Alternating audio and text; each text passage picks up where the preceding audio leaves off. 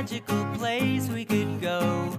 So close your eyes and make a wish for the skies with the angriest, flappiest birds and the seas with ridiculous fish. The Touch Arcade Show is here again. It's Friday night and I'm with my friends Eli, Jared, and Mike most of the time. Come on, let's go to the Touch Arcade Show. Hey guys, what is up? And welcome to the Touch Arcade Show, episode number 518, the hopefully we're actually recording edition. Oh, we're recording now, I definitely. Just hit some weird buttons and yeah, whatever. So we embarked on an experiment today to try out a new video recording service called Riverside.fm. I don't know if anybody's ever heard of it. I mean, we should caveat with this. We spent like 5 minutes fucking around with it.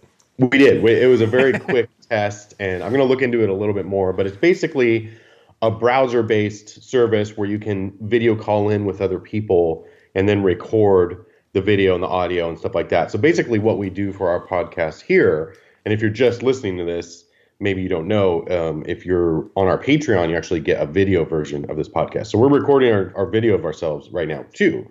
And anywho, Eli has a very elaborate and crazy setup to capture all of this stuff, as well as capture like an iPad, so we can talk about games or articles or whatever. And we've frequently been like looking into different solutions to kind of automate all this stuff, because it seems insane to me. Like what we're doing doesn't seem that crazy, right? Like people make podcasts now, and might want to record stuff and record something at the same time, and whatever. A lot of this is like remnants of like when Twitch was new, basically, and like all that stuff, Yeah, it seems like a pretty reasonable thing for somebody to want to be able to do, but we haven't been able to find any like great solutions software wise or whatever to do this in an easier fashion than what we're doing, which is Eli's crazy spider web of different free programs and stuff. So open source, even worse. Yeah. So Riverside.fm. You just sign up for them, and it basically lets you host a video call, invite who you want, and then records the video and audio separately, and then also records everything locally on each person's computer, which is kind of the big benefit, because if there's like a lull in the internet or whatever. That's what I'm trying to solve, is like, when one of us, like, because we're basically recording Skype audio, which sounds fine like 99% of the time, but that like 1% is like, oh man, this sucks. I don't know what to do about this. Right. Yeah. And also if you have a hiccup in your internet or something like that, you're kind of stuck with one person frozen or whatever. And that doesn't happen a whole lot to us, but it has happened. So it'd be nice to not have to worry about that. So anyway, we tried it out, and I don't know. I think it needs some more time to figure out what we're doing.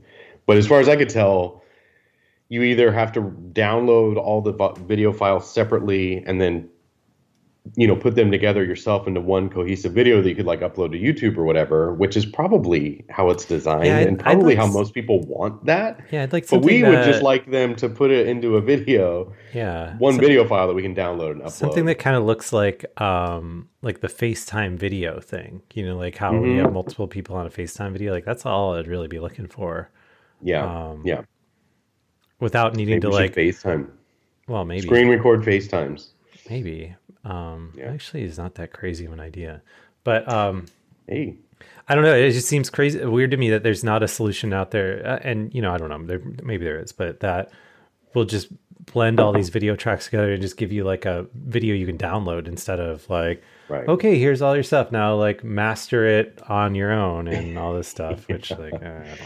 But I feel like bigger podcast people or whatever, that's what they do, because their podcast probably generates money for them, so they can afford to sit there and edit for hours and make sure everything's perfect or whatever. Right. With us, we don't really have that luxury, because we're just a podcast, a couple of knuckleheads. We're just a couple of dipshits talking about iPhone games sometimes. Yeah. And it's not like not making a whole bunch of money off this here podcast, if any. In fact, we're probably in the red. So, okay. But we still like doing it. So, anywho, as mentioned during our pre-show discussion, I am still alive for one more week of podcasts. Yeah, well, Unfortunately, you have to I suffer through it. I retested on Wednesday and still showed positive for COVID, even though I'm feeling fine and the wife is testing negative and the kids are fine and whatever. So either the tests are bad, I'm at the very tail end of this thing and it's still testing positive, even though nothing's really going on with me, or I don't know. It's just lying in wait, waiting to really take over my body and ruin me. So maybe this might be my last episode. I think every episode going forward, we should mention this could be my last episode. Just, get hit by a bus or something like that. Something exotic that would make for a good story at least. Beat that COVID, but got hit by a bus because he wasn't looking where he's going. Because you were riding the Angry Birds scooter, screaming to go screaming max into speed. it, not paying attention. God, what an unsafe idea that was. I can't believe that actually passed muster and was sent out to real human beings. So anyway, yeah, here again, doing a show. Anything you want to talk about? Well, do you have on your list the latest thing to come out of the Apple antitrust stuff? It's kind of I don't. The 27%. Yeah, I did see something about that. Let's let's bash Apple for a few minutes. Well, I don't even know. I think it's bashing necessarily. I get it. Like there's multiple motivations at play here. Apple's motivation as a publicly traded company is to make as much profit as possible. So like that is a function of a business in their situation, right? Let's back up though, in case anybody doesn't know what we're talking about. Is that the courts in the Netherlands, right? Yeah.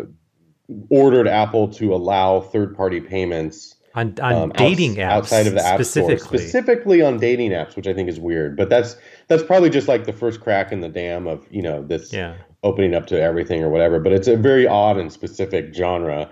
But so dating apps are now, Apple has to allow them to link out to an outside payment service that's not an App Store in-app purchase or whatever. Right. And so Apple's been kind of implementing that. And then today they came out and said, okay, you can do that. And by the way, the fee for that, normally we collect 30%. The fee for this is 27%. 27%. So save yourself 3% and make it way harder on yourself by implementing your own system or whatever. So so I agree with you. Yeah, they're a publicly traded company. They're profit motivated. I get all that stuff. But to me, more than that, this is a big FU for Apple saying, how dare you make us do something? Mm-hmm.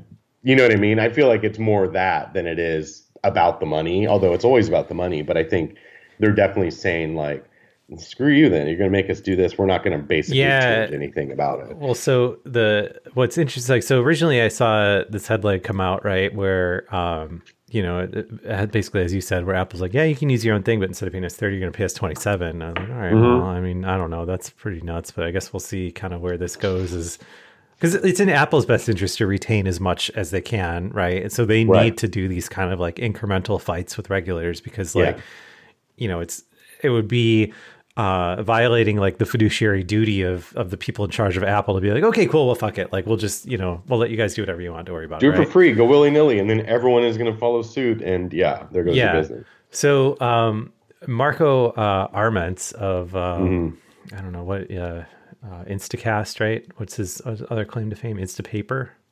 Sure. Yeah, I think what's so. the podcast app? I have it on my phone. Overcast, not Instacast. Overcast. Yeah. Really good podcast app if you haven't tried it out. It's one of those apps where it's like weird. The free mode is like there's like no reason to pay for it, and I found myself like paying for it just because I was like, this feels weird. Like this app is so good that like. And then I paid for it, and I stopped getting like podcast recommendation ads, and I was like, oh man, actually like the ads were kind of useful to me. That's funny. But anyway, so he kind of dug into the actual rules surrounding that Apple laid out on this, right? And when you go to use a third-party payment system in your app, you have to include this sheet that explains that payment source that payments are going through a source other than Apple, and and in doing this, you need this sheet that pops up that you have to click And the continue boogeyman through. can get you.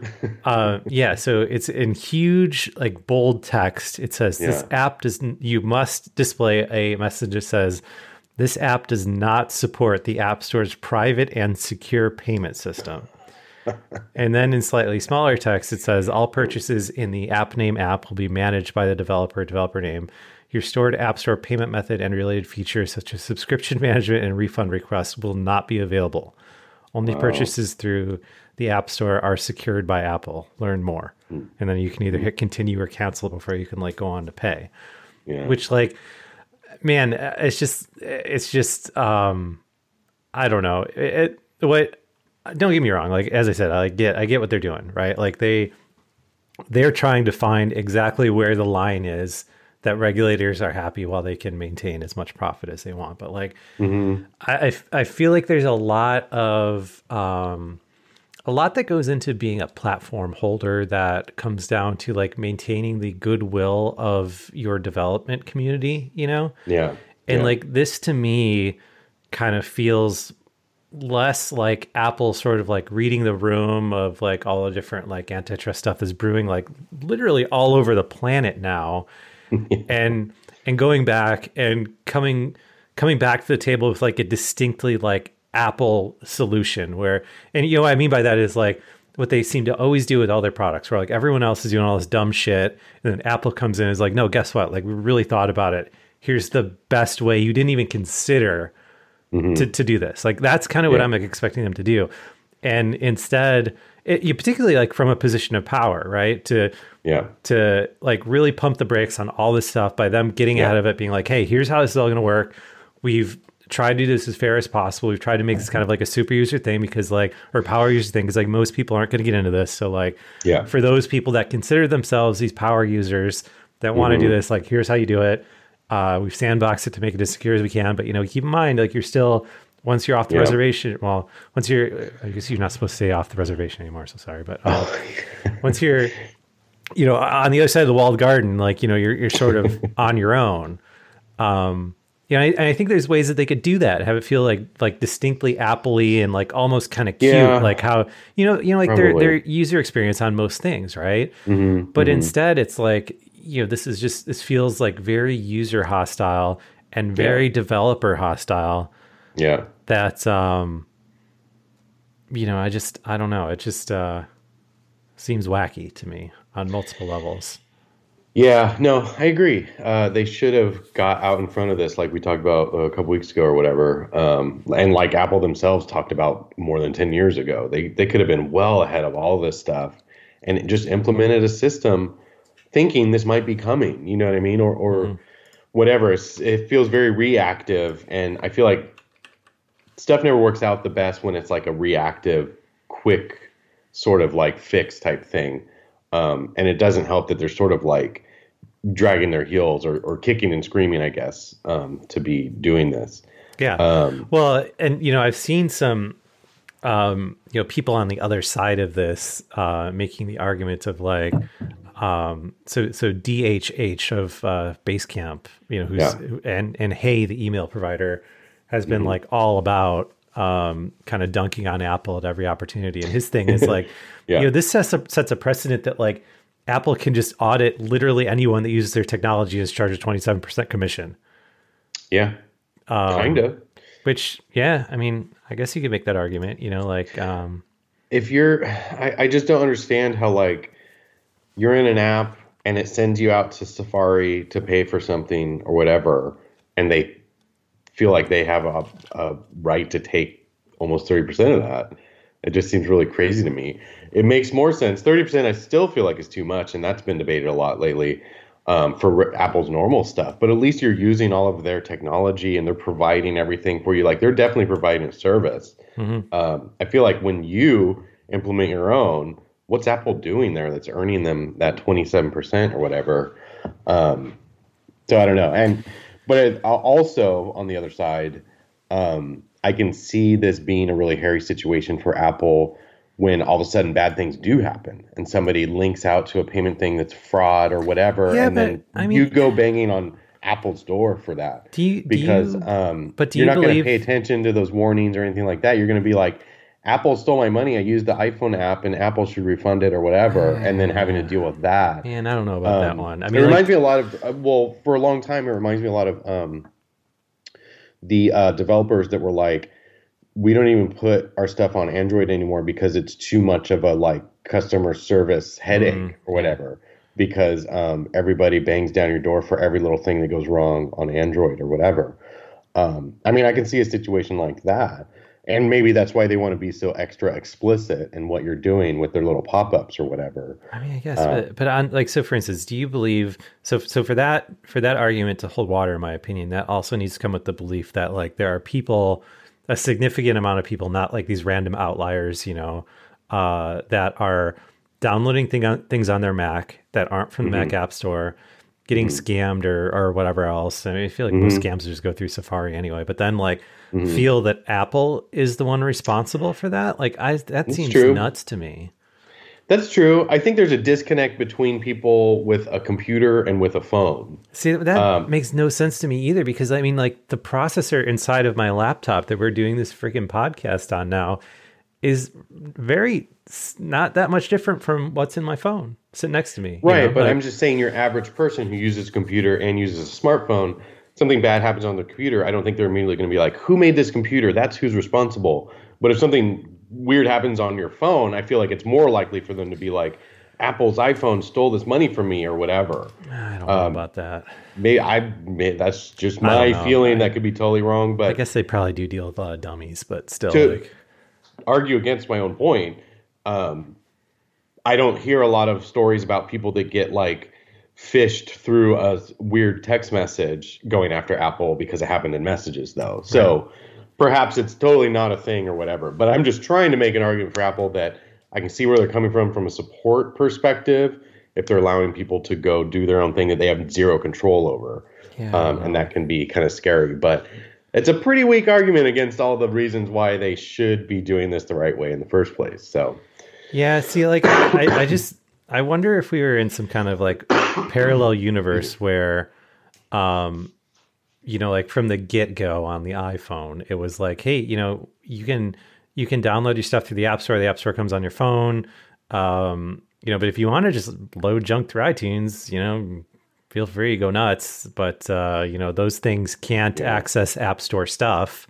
And it's kind of a pain in the ass. So, and you know, in doing that, I really feel like none of this ever really would have happened, because like, you know, you'd have like your power users or whatever that want to sideload random emulators or any other weird thing that isn't making it through, you know, App Store approval, at which point, like, it's just, you know, Apple needs to focus on the App Store being like where you have the best experience when it comes to like downloading stuff, paying for stuff, things like that.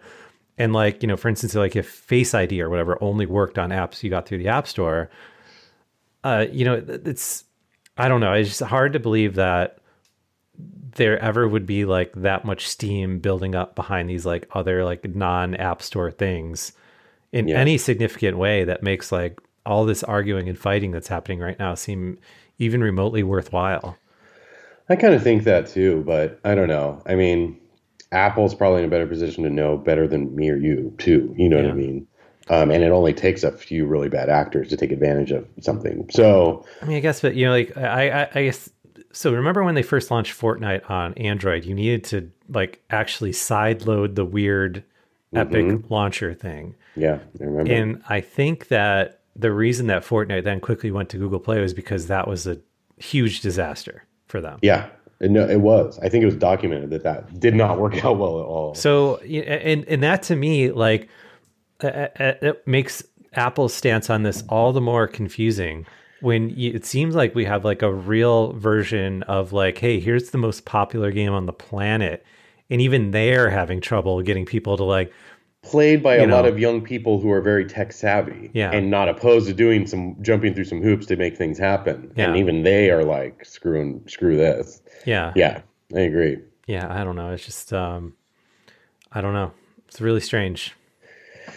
We'll see what happens. There's also another new side loading bill on the books or whatever that's going to get voted on or something. So, I mean, because, like particularly in mobile development, when it comes to monetizing anything, it's all about reducing friction, right? And there's like, it's kind of amazing, like how little friction there is on anything to do with like App Store payments and Apple Pay and, all that stuff. I mean, God, it's like borderline dangerous when websites have Apple Pay, because like, oh, dude, it's the worst. It's in between, like, because I find myself your fingers on the button before you even realize what's really happening. Yeah. Like I find myself like if I'm in a situation where it's like, oh, okay, this thing's on like a non-Amazon, like non-Shopify retail store kind of thing where I need to like create an account and like do all this other stuff. Like that will stop me from buying things, right? As opposed to like that's happened to me before. Where it's just like, oh, buy now with Apple Pay. Okay, cool, done. Yeah, all right, sweet. I didn't have to do shit. Other I'll than regret it later. Yeah.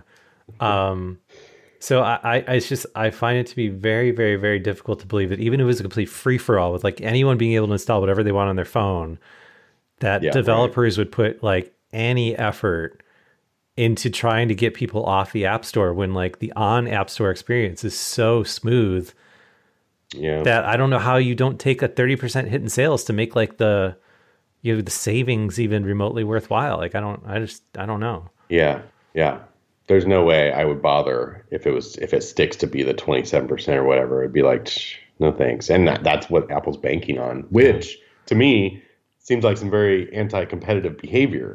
Well, right. Like, I mean? So that's kind of my take on this too, is that like, if this was meant to be Apple's way of like appeasing Dutch regulators, like to me, this seems like them giving the Dutch regulators the finger, which is like how, it's like, hey, do you want more government intervention on the crap you're doing? Well, then like do this, Mm-hmm. Yeah. So I don't, we'll see. We'll see. It's just unfortunate because like, I think that, as we've mentioned on this show multiple times in the past, like where regulators wind up on what Apple should be doing is going to be a worse experience than if Apple was just like reasonable about this from the get-go, right? Like, I don't think you'll find anyone that disagrees with that. So yeah, totally agree. Yeah, but yeah, so that's this week's drama. Latest Apple drama. Let's jump into whatever stories I had set aside, wherever they may be. Oh, another thing that happened this week that everyone was talking about. Wordle got bought by the New York Times. Oh, this makes me so angry, Jared. Oh, I'm so mad. I'm so mad. So this is kind of interesting because Wordle blew up around Christmas time, and then basically all of January, it just gained crazy amounts of steam. I would say maybe not quite Flappy Bird levels, but in a similar way, where it was very organic and it very much became, to a lot of people, just kind of overnight, it was like, oh, this Wordle thing is just everywhere. Google changed their logo for it and stuff. And, it's rare when you see something like hit mainstream publications and stuff like that. Yeah. So, well, I think the genius, the genius of Wordle too is that because there's only one puzzle a day, it makes it like, at least amongst my friends, like people have like just worked it into their morning routine where it's like, oh, I gotta, first thing in the morning, I like solve the new Wordle kind of thing. Yeah. Well, the funny thing is the guy, Josh Wardle, which I love that his name is basically Wordle. He has said in interviews before, he was like, yeah, I made this game a long time ago, actually, and it just wasn't like that interesting or whatever.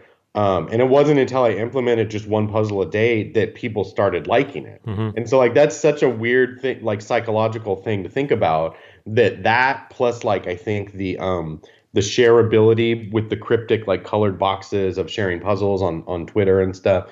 Those two things combined, I think, provided like this thing to go viral.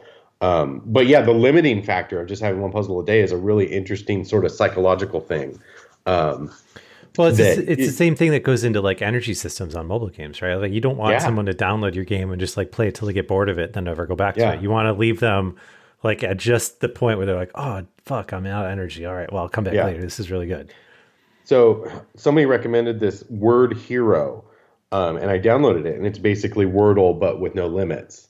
And I think you can choose between like 4 and 7 letter words or whatever.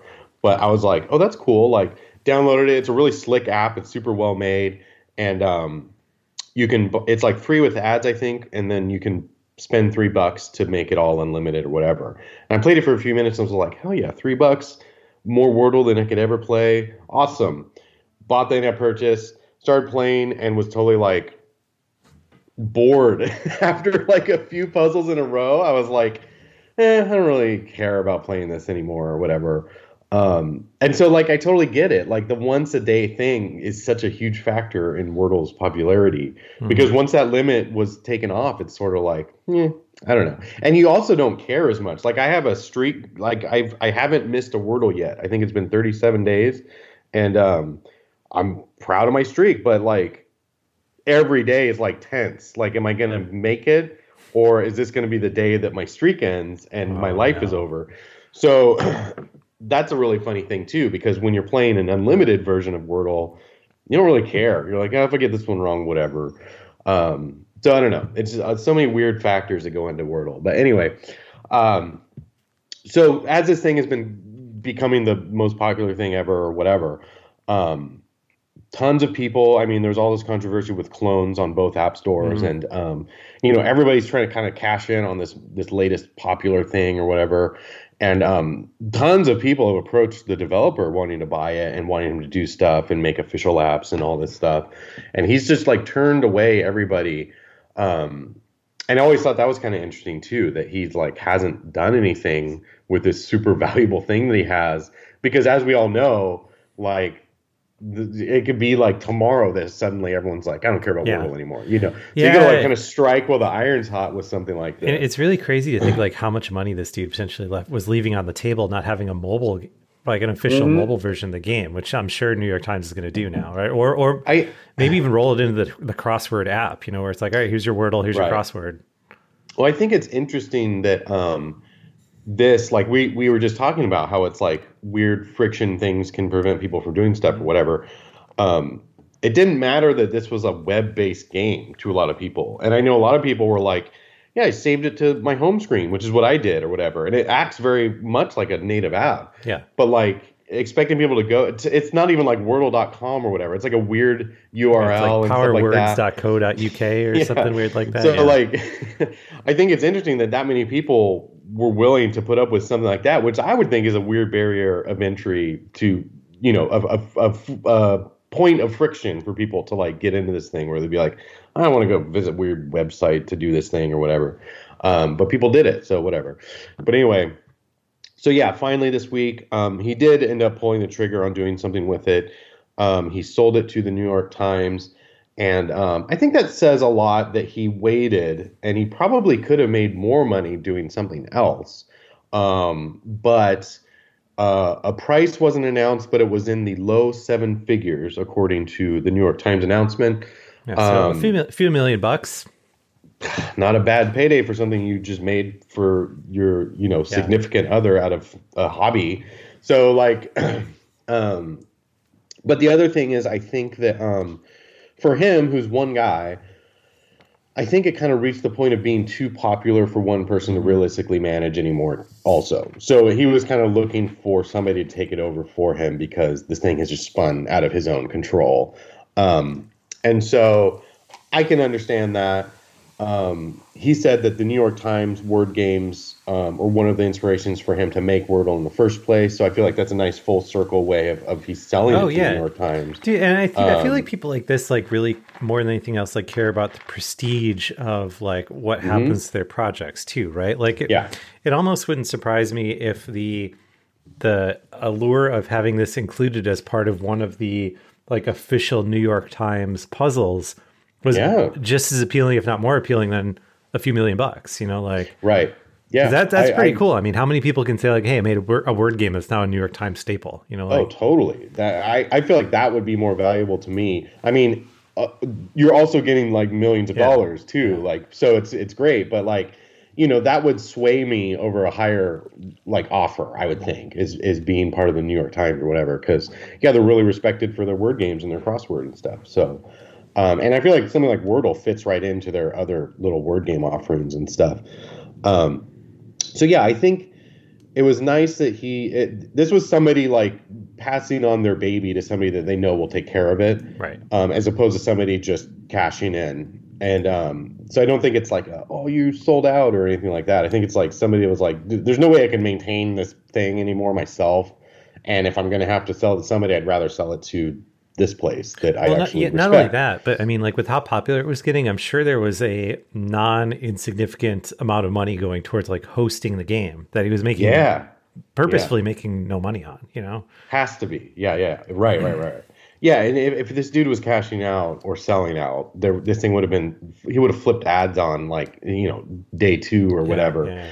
So the reaction to this has been kind of crazy though. Like some people have like really gone off the deep end on like, oh, well, I guess Wordle's just ruined now because. Yeah, I think I'm willing to wait and see. I think one of the things that will be for certain, so their wording is very careful in their the announcement on the New York Times is that they're like, initially it will be free for everybody or whatever. So whatever wording they use basically leaves the door open for, hey, this is probably going to go behind our subscription service for our word games at some point. But right now we're going to keep things free because we don't want to piss everybody off overnight. But eventually, this thing's going to be, or it'll have ads or a thing to badger you to subscribe to the Times or whatever. So that it's the part of the thing that was so nice about Wordle was it was so pure, right? It was like this thing, somebody made it for their partner as like for fun,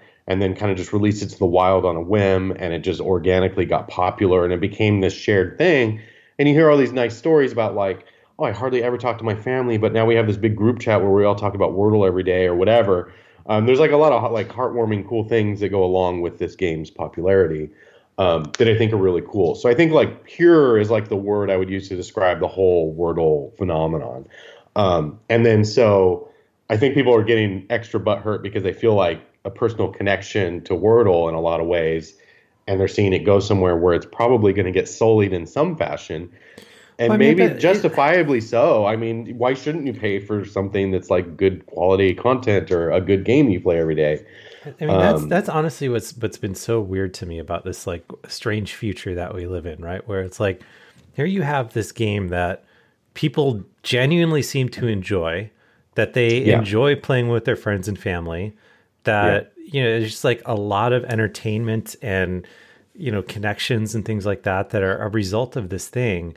Yeah. But like, when you like provide the suggestion of like, hey, maybe you should, pay a couple bucks for that thing that you've told everyone, you've been raving about how much you love it and everything else. But like, as soon as they, even suggest that it might cost money at some point, it's like, whoa. Yeah. Like this is awful. Like, and I think the New York Times, greedy devs. I think the New York Times crossword app, if you subscribe to like the full enchilada, I think it's like $6 a month or something like that. Like, you mean for the paper and the No, I think just for the crossword stuff. Like there's this whole like ecosystem of like New York Times, like the crossword app has all these word games inside of it and everything else. And I just looked at how much it was. Okay, I think it's like today $5 or $6 a month, and this is so stupid. It's $1.25 a week, so it's $40 a year if you pay yearly. So $40 for a whole year, you get access to all their crosswords ever, plus their game, the spelling bee, the mini crossword, and tiles, and presumably at some point Wordle. Yeah, $40 a year. I mean, that's like, if you really care about this stuff and you love crosswords and you love other word games and stuff, like I feel like this is money well spent. Yeah, and that's not too much to ask. $1.25 a week. I don't know. It just seems so wildly unreasonable to me how people get when it like you suggest like paying for something that they've spent months talking about how much they enjoy. Right? Like I don't know. Maybe I'm just an idiot. It's rounding up. It's 18 cents a day per Wordle puzzle per day. Not to mention that's just Wordle, not even counting all the crosswords and stuff. Yeah. So. I mean, it's possible too. Yeah. They might just have, like a 99-cent a month subscription just for Wordle or something like that. If like you only want Wordle, see that. Yeah. Which I don't know. That seems fine to me. It seems fine to me too. I think there's a lot of overreaction. I think for me personally, the paying for it part doesn't bother me at all. If it comes under the Times' wing and they're like, hey, you have to subscribe to play it, I'd be like, okay, like if I'm still into it at that point in time, I'll subscribe. And I don't see a problem with that really. But what I would hate is if they like change things up. And they've come out and said like, we're not going to change the game, we're not going to change the style of it. Like everything's going to stay the same basically. I hope that's true because I would hate to see sometimes you see something really popular and fun get just like mashed into something not good or whatever. Yeah. I don't want something like that to happen. Where it's spend your Wordle credits that you get by watching ads to get one more guest or like one free letter or Yeah, don't gross it up. But I don't think they would do that. I mean, I don't think so either. The New York Times crossword puzzles are fucking hard. Yeah. You know, and like you can't buy, as far as I know anyway, you can't buy cheats or anything. I don't know. I feel like before they went behind a subscription thing, I was playing the Times crossword app like years ago. But yeah, because really remember originally it was just like $5 and it just like I think it was 10. I think it was a big spender app, $10. But I have it on my historical purchases. It's on there, yeah. So I guess I should contact a lawyer and say that, hey, I paid $10 for this 15 years ago. I should be entitled to everything they do ever, including Wordle for free. Yeah, that seems fair. But anyway, congrats to that dude. He got a nice little payday, which I think is good. Something that he never planned on it making money made him some money. That's cool. Yeah. At least I think so. Yeah, and I know this is going to turn into one of those things exactly like Pokemon Go did, where it's like, you know, they lost a bunch of players and everyone was like, see, I told you that thing was a piece of shit. And it's like, okay, well, it's still the biggest game ever. And the New York Times crossword puzzle, I saw some stats on this, like surrounding like the pedigree of this, and it's like the most popular like word puzzle in the world, and it's the most popular like puzzle subscription on the planet, and like all this other stuff, you know. So like Wordle will be fine. Yeah, it'll be all the very online people will be like in protest, stop playing. Yeah. And meanwhile, like a billion people outside of that will continue playing. I tweeted this a couple days ago, but it's like all the people are like losing their minds about like, oh, I'm just gonna fucking download Wordle and I'm gonna make my own Wordle and I'm gonna play this like Wordle spin-off. It's just like, okay, well, you can always do that this whole time. You could have done that a long time ago. Nobody cares. Yeah, nobody cared.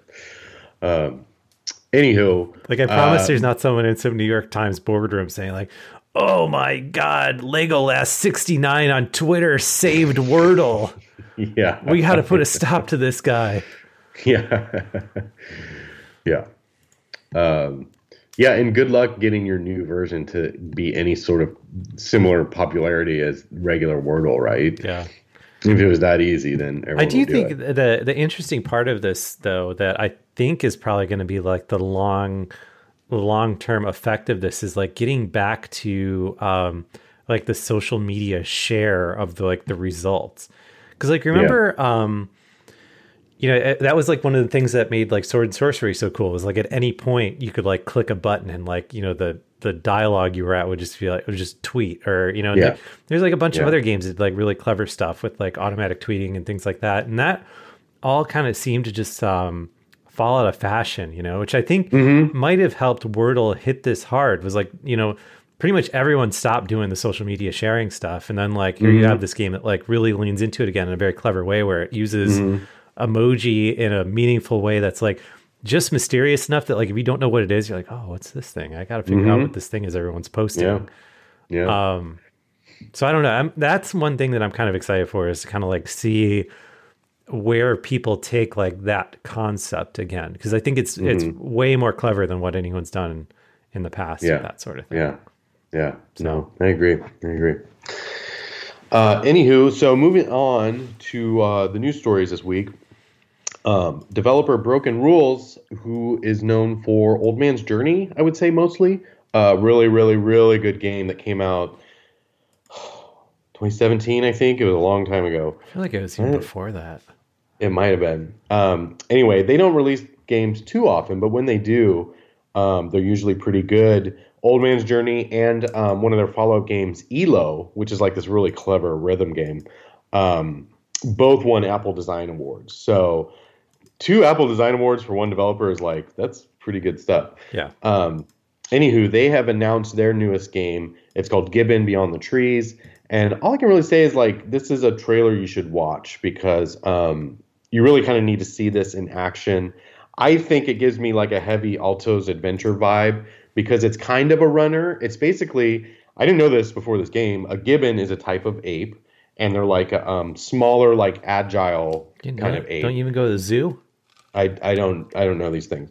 And they apparently have like really big upper bodies. When you have a toddler, how is your kid not into like all sorts of zoo animals and things like COVID that? Is basically the answer to that. That's pretty fucked up, actually. Yeah. But so these monkeys are known for like being really agile and swinging through the trees and stuff like that, and you can tell because they're kind of like top heavy. So anywho, this is kind of a runner where you are swinging through trees and swinging along vines, but then sometimes you're kind of like skating along the branches of trees and stuff like that. A bit of an endless swinger. An endless swinger, kind of, although it's not endless technically because it's actually story based, which is also interesting. This is kind of a I don't know. It's like trying to call attention to some of the things that are actually threatening the gibbon populations around the world, which is more or less just humans being terrible and destroying forests and stuff like that. Yeah, I was kind of surprised by watching this trailer because, initially I was like, oh, cool, a cute little like swinging game with a really cool art style. And then like there's several segments where like the monkeys are just being like shot and stuff. And I'm like, what's going on here? It's unsettling, which is probably kind of, part of the point. But so that's good, though. I mean, to get those positive messages about stuff like that out there, I think is important because, like I said, I'm an idiot that didn't know what a gibbon was in the first place, and now I know they're threatened. So, job is being done. I think the reason I know more than I should about monkeys is when I was a kid, the new thing at the Brookfield Zoo, which is the big zoo in the Chicago area, was this like giant rainforest monkey house thing that they built. Ooh. It's like this truly enormous habitat that I thought was really cool. That does sound pretty cool. So anywho, it looks like a really good game. The whole thing is hand painted, which if you've played their other games, they're like, always do a really good art style. And this thing in motion just looks really good. So if you haven't watched this trailer yet, you should definitely watch it. Interestingly, this is coming to Apple Arcade on the 25th. And you don't see this a whole lot, but they also simultaneously announced that later this year there will be a Switch and PC versions. I feel like generally something launches on Apple Arcade and then nobody really says anything about other platforms, and then 6 months later it's on every other platform or whatever. So I don't think you see a lot of people that pre-announce that it's going to be coming to other platforms. I don't think I always thought Apple probably didn't like that. Yeah. So. Yeah, I don't know. The agreements, the Apple Arcade stuff still seems really weird to me. How like they really lean into like, oh, this is an Apple Arcade exclusive, and then like you're saying, 6 months later, it's like, oh, okay, it's just out on everything now. Okay. Right. Yeah. Totally. But anyway, Gibbon Beyond the Trees, name of the game. Watch the trailer. It looks crazy in a good way. And it'll hit Apple Arcade on February 25th. So I will be playing that. So this is interesting. About a year ago, Puzzle Quest 3 was announced. And I think both of us were really big Puzzle Quest fans, especially back in the day. Like, what a perfect mobile game, right? And that's sort of the granddaddy Match 3 RPG. I mean, it was a perfect Nintendo DS game. Yeah, it was DS and PSP, and then they actually ported the first game to iPhone, and it was pretty jank. But Puzzle Quest 2 was a great port, and they actually supported that for a number of years, although it eventually did die off. Oh, yeah, the first one was mega jank, wasn't it? It was mega jank, yeah. But Puzzle Quest 2 was fantastic. So, I was always been kind of sad that game died off and was never updated or whatever. And so last year, Puzzle Quest 3 gets announced, but it's kind of bittersweet because it's like, oh yeah, it's going to be a free-to-play game.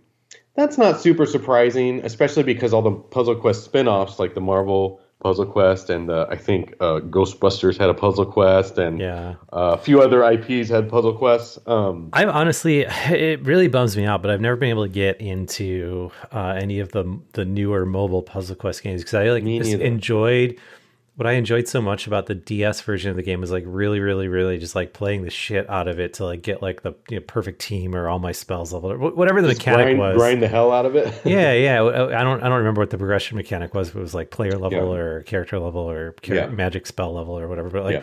I had a really good time like coming up with the like ultimate Puzzle Quest party or however it worked Yeah. out. I don't really remember. But Yeah. like those games, like once it's like, yeah, you could grind or you could just spend money. Like I just Right. kind of, I don't know. It kind of ruins it for me. I never got Marvel Puzzle Quest is by far the most popular of all the spin-offs Yeah. ones. And the Magic the Gathering one is really good too, but it's Yeah, I all the don't same even shit. think that one's around anymore. But yeah, because nothing really equaled the success of Marvel. So I think they've just continued with that one. But I hear nothing but good things from people that play those games. And I feel like the people that hate on them are the ones that never really actually played them. Yeah. And are just bitter that a Puzzle Quest could be free to play like it is or whatever. But the people that actually played are like, oh, it's fantastic. Like you never really have to pay anything if you don't want. And there's just so much to do and blah, blah, blah, which I believe it. But I'm like you, it never clicked with me. So, but anyway, so, Puzzle Quest 3, it's going to be free to play. Not a big surprise. Hopefully it's done right. I will say that Infinite Interactive, who is the original developers of the first two Puzzle Quests, and then all the spin-offs were kind of farmed out to different developers. Infinite Interactive, which is now known as Infinity Plus 2, got bought by 505 Games, who publishes these Puzzle Quest games, in January of last year, right around the time of this announcement. And so it's the original developer of the first two games who was making this. So maybe that also changes things a little bit, that they're the ones creating this new Puzzle Quest game. And so it's not just like, let's make a free-to-play game and throw Puzzle Quest mechanics and some IP in there. Yeah. And also it's a direct follow-up story-wise. If story in Puzzle Quest games was ever something you cared about, this actually takes place 500 years after the last game. And so, that's kind of cool. It's a mainline Puzzle Quest game. So even if it's going to be free-to-play, I'm going to keep an open mind and hope it's not in a gross way. But anyway, they announced that the game's actually going to launch on March 1st. There's pre-registration open right now. It's coming to mobile and PC. And they released basically the first gameplay trailer for it. Everything up to this point has just been like a teaser trailer. And it looks really good. The characters now are fully 3D and animated, which I think looks really cool. The trailer shows it in landscape, which I'm hoping that's not going to be the case on mobile. I hope you can play in portrait. I feel like that's... But if I remember right, Puzzle Quest 2 was landscape too. So we'll see. But yeah, there's a big either way. resurgence towards landscape games. Like the fishing game I'm working on, I think is going to be landscape just because it's like that seems to be what's popular now. It's fine. I guess it makes a lot more sense if you're multi-platform like this is going to be because, I don't know, either you have to do a lot of work to really reformat things for each device size or you just make it landscape on everything. So my theory on this particular thing is that the rise of these hyper casual micro games, like the catch-up games of the world, has kind of like created this thing where it's like if you're playing a game in portrait mode, it's kind of like sends a signal to you like, oh, this is a very quick experience, very disposable game. Yeah. Whereas it seems like the trend towards like landscape games, it's like, okay, we're switching into like gaming mode now. Like this is an experience that you're going to spend a little bit of time in, as opposed to like flipping around and like jumping on some stuff and then just losing and calling it a day. I think that seems fair. Which, I don't know. Maybe if you need both hands, you need to focus. Right. Well, yeah. I don't know. I don't know. Yeah, we'll see. But anyway, I'm psyched to see what this is all about. I'm happy that Puzzle Quest is still around. They're making a new mainline one. So we'll see. March 1st, it's coming out. And gosh, that's less than a month away already. So that's crazy. This I threw in here because it was kind of funny. Wales Interactive, who basically just makes full motion video games nowadays and makes some really good ones, announced a new one called Who Pressed Mute on Uncle Marcus. And the premise kind of cracked me up because basically it's a family on a video call, and the uncle confides in his niece privately that somebody in the family has poisoned him and he's about to die. And he wants her to investigate the rest of the family members and try to figure out who did it. And so it's a murder mystery where the person being murdered is still alive through at least most of this. And so that's kind of like an interesting premise. And it's also interesting that it all takes place over like a video call type setting because they all filmed this while lockdown was happening. So that kind of makes sense in like a greater sense of the real world too, not just the game itself. So just kind of a clever premise on a good idea for a full motion video game, I think. Also, the star, the Uncle Marcus from the title, is from The Office, David Wallace from The Office, who was a really funny actor on that show. Yeah. So I thought that's you don't usually see much star power in these full motion video games, and I would hesitate to call David Wallace from The Office like mega star power or anything like that, but he's definitely very recognizable, and I always liked his character on that show. So seems like a good actor. And then a lot of the other people in this, some of the other characters are from other Wales Interactive games too. So if you play their games frequently, you'll probably recognize some of these people too, which is kind of cool. So anyway, the whole thing looks pretty like dark and funny. And this was, I think one of the games, let's see, does it say it's going to come out? March 18th. iOS, Android, Switch, PC, and the PlayStation and Xbox consoles. So looks pretty cool. You'd like to check it out? Speaking of just different ranges in star power, you know what I've actually been fairly amused by lately is the website Cameo, or the app Cameo, which surely you've heard of. You know, like you can buy 10 seconds of celebrity time. Is looking at the pricing of different celebrities, because presumably they can just like set what they want, I believe, right? And it's just like kind of funny, like looking at people being like, wait a minute, like so for instance, like, you know, just looking on the front page right now, like Gabby Douglas, who is one of the more popular Olympic gymnasts from the last games, like, so she's charging $975, while like Carlton from the Fresh Prince of Bel-Air, Alfonso Ribeiro, is only $250. So what? That's a steal. Is Gabby Douglas 4 times the star that our boy Carlton is? Like, I don't know. And you know, everybody asked him to do the Carlton, and that's so he's just sitting in his house all day making $250 a pop to do his little dance. Yeah, actually, I really like a good time killer is just downloading the Cameo app and just seeing the videos that they've made for like other people. No way. I want to do that. I mean, it's a good dumb little time sink, because it's funny seeing how like some people do like very long videos, you know, like, get into it, right? Yeah. And others are like, hey Jared, happy birthday, I'll have fun, see ya. Yeah, right. You know, whereas like I don't remember who it was, like some comedian, like I was watching all their videos and really enjoying them, because they're like recording these like you'd be like, hey Jared, happy birthday, let me tell you the story about this crazy birthday I had. And it's like a like long like drawn out funny thing. I feel like the celebrities doing this sort of thing, it tells a lot about them. If they feel like, man, somebody's paying me to do something, I'm going to give them some time. You know what I mean? And other people are like, thanks for the $250, happy birthday, peace. So that's kind of funny. But yeah, I'm downloading the Cameo app and just browsing through it is something I'm going to do today. Yeah. That's really funny. Is Pauly Shore on there? I'm sure, dude. I want to know. You know what's amazing to me? I want to know like what kind of like deal with the devil the guy behind Cameo did to like get the amount of celebrity buy-in that they have on there. I mean, because like you would be probably hard pressed. I mean, other than like mega super duper stars that just like can't be fucked, right? But like, I would say anyone that I would consider like maybe B to like pushing up to A tier and below is just on there.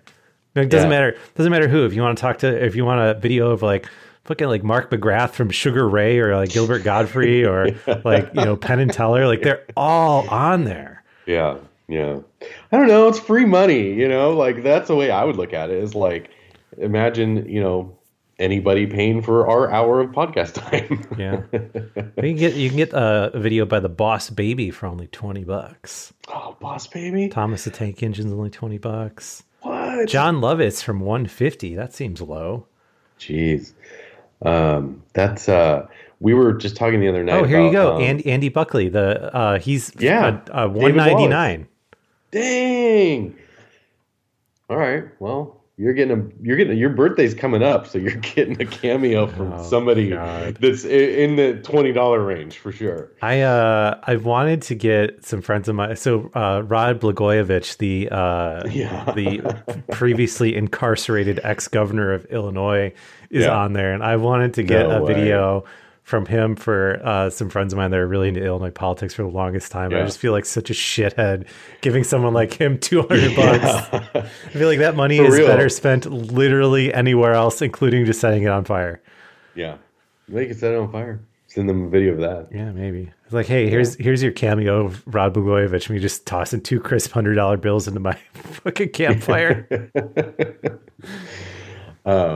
We were talking the other night about how much like artists cost to hire for like a personal like concert or whatever. Yeah. And we looked up Weird Al, and I think it was $100,000 for like a personal concert or something like that. And I was like, honestly, that's not that crazy. If you had a party where you had 100+ friends who all dumped in, threw $100 down or whatever, or $1,000 or whatever in the math. I mean, yeah, where are you going to find this party with 100 people willing to throw $1,000? That's fair. I don't have 100 friends for sure, but I think you could find them. But I'm like, actual Weird Al coming to your like backyard barbecue or something would be crazy. Yeah. And that's not that expensive. So, I don't know. And then, I've heard that it kind of tangentially related to that. So Bill Murray apparently like just has like his phone number is just this voicemail box that like everyone has. Like it doesn't matter if you're like, like a really high end like Hollywood director or like someone like us. Like you just call and leave them a voicemail, and they'll just like randomly decide to do things, right? That's cool. That's where like those videos have come from, of like Bill Murray just like bartending at someone's birthday party. It's like someone just being like, "Hey Bill, I found your phone number like on the internet. Like my buddy's turning 30. Like it would be really cool if you'd stop by." And he'll call back, "Yeah, sure. Where is it?" I'm not doing anything. You sound cool. Yeah. That's so rad. What a life. I know. So jealous. Okay, we got to wrap this stuff up. Let's get our last story out of the way. We're ending things on a downer, I guess, depending on how much you care about Marvel Realm of Champions. But they're shutting this one down. Yeah. The latest free-to-play game to be getting shut down seems to be a trend lately, which I don't know what that says. But this one was out for like barely a year. I think December 2020 is when it officially launched, and there was at least a year or maybe 2 of build-up for it or whatever. It's from the same studio that does Marvel Contest of Champions, which is a juggernaut free-to-play game. So it's kind of interesting to see it fail, but I also think that kind of tells you, there's no magic formula that'll work every time with stuff like this. It's kind of like luck of the draw. I think has a lot to do with which free-to-play games go on to become like bananas popular. Mm-hmm. This one seemed to have all the ingredients of something that would be popular like Contest of Champions, but it wasn't. So they're shutting it down, but as they tend to do when the free-to-play game shuts down, the last few months are going to be filled with just showering you with goodies, which I guess is cool. If you don't have it downloaded already and you aren't a current player, it's already off the App Store, so you've missed out. Oh, here you go. Tom Felton, who played Draco Malfoy, guess how much a cameo from him costs? I don't even know who that is on any level. Oh, like the bad kid from Harry Potter, the blonde guy. Surely you've seen a photo of him. I've never seen Harry Potter. Well, either way, $700. What the fuck's that guy doing right now? $700. He's probably waiting in line at a Panera Bread somewhere. Get the fuck out of here. Yeah, right. So anyway, Marvel Realm of Champions, we hardly knew ye. You're shutting down on March 31st. If you have the game installed or you're a current player or whatever, play now because they're going to shower you with goodies. And I thought this was actually kind of cool. The whole game has a storyline, like an ongoing storyline. And so they're actually going to wrap the story up. They had the ending of the story prepared, I guess. So if you were invested in this from like a storyline perspective, at least you're going to get your ending, which I think that's kind of cool instead of just like cutting things off. But otherwise, yeah, this is just another free to play game going down the drain. So yeah, that's that. That's all I had to talk about this week. Anything else on your end, or are you just going to look at cameos the rest of the day? I'm just looking at the comparative value of different cameos. Yeah. I don't know. Like I really want. I'm so curious of like what the process is of signing up here. Like, do you think they sit you down? They're like, all right, like we analyzed your star power. We think you're somewhere in between like a Corey Feldman and a Joe Montana, maybe. Like we'll put you somewhere in between there. About $275 for your cameo. Yeah, yeah. Or if people just like wing it. I don't know. I think. Oh, there's the dog bark collar. Did you hear that? It went off. Nice. It scares the shit out of him. I feel bad. Ours just buzzes and says no. And that's enough for these. Oh, it says no. I don't like any of the sound choices it offers you. So you can record your own, I know. I tried that. It seemed weird. But the noise I chose was like when you leave a landline off the hook long enough and it goes. Oh, I just heard it. Yeah, there you go. Yeah. Okay, I got to wrap this up because I think all the kids are home and things are about to get crazy. So thank you guys so much for listening to this week's episode. And as always, Touch Arcade is primarily supported through our listeners and our readers and our viewers. So if you like what we do, want to see us continue doing it, please check out patreon.com/TouchArcade. Consider throwing a little support our way. You can also help us out by visiting toucharcade.com/Amazon before you do any of your Amazon shopping. And with all that, thanks again for listening. We'll catch you next week on another episode of the Touch Arcade Show. Yeah, or you could just get a cameo from Jared on Cameo. He's a special, I'm going to join Cameo special today. $199. Oh, yeah. $199. Not more than $5 for sure. Oh, man. All right. See ya. Yeah.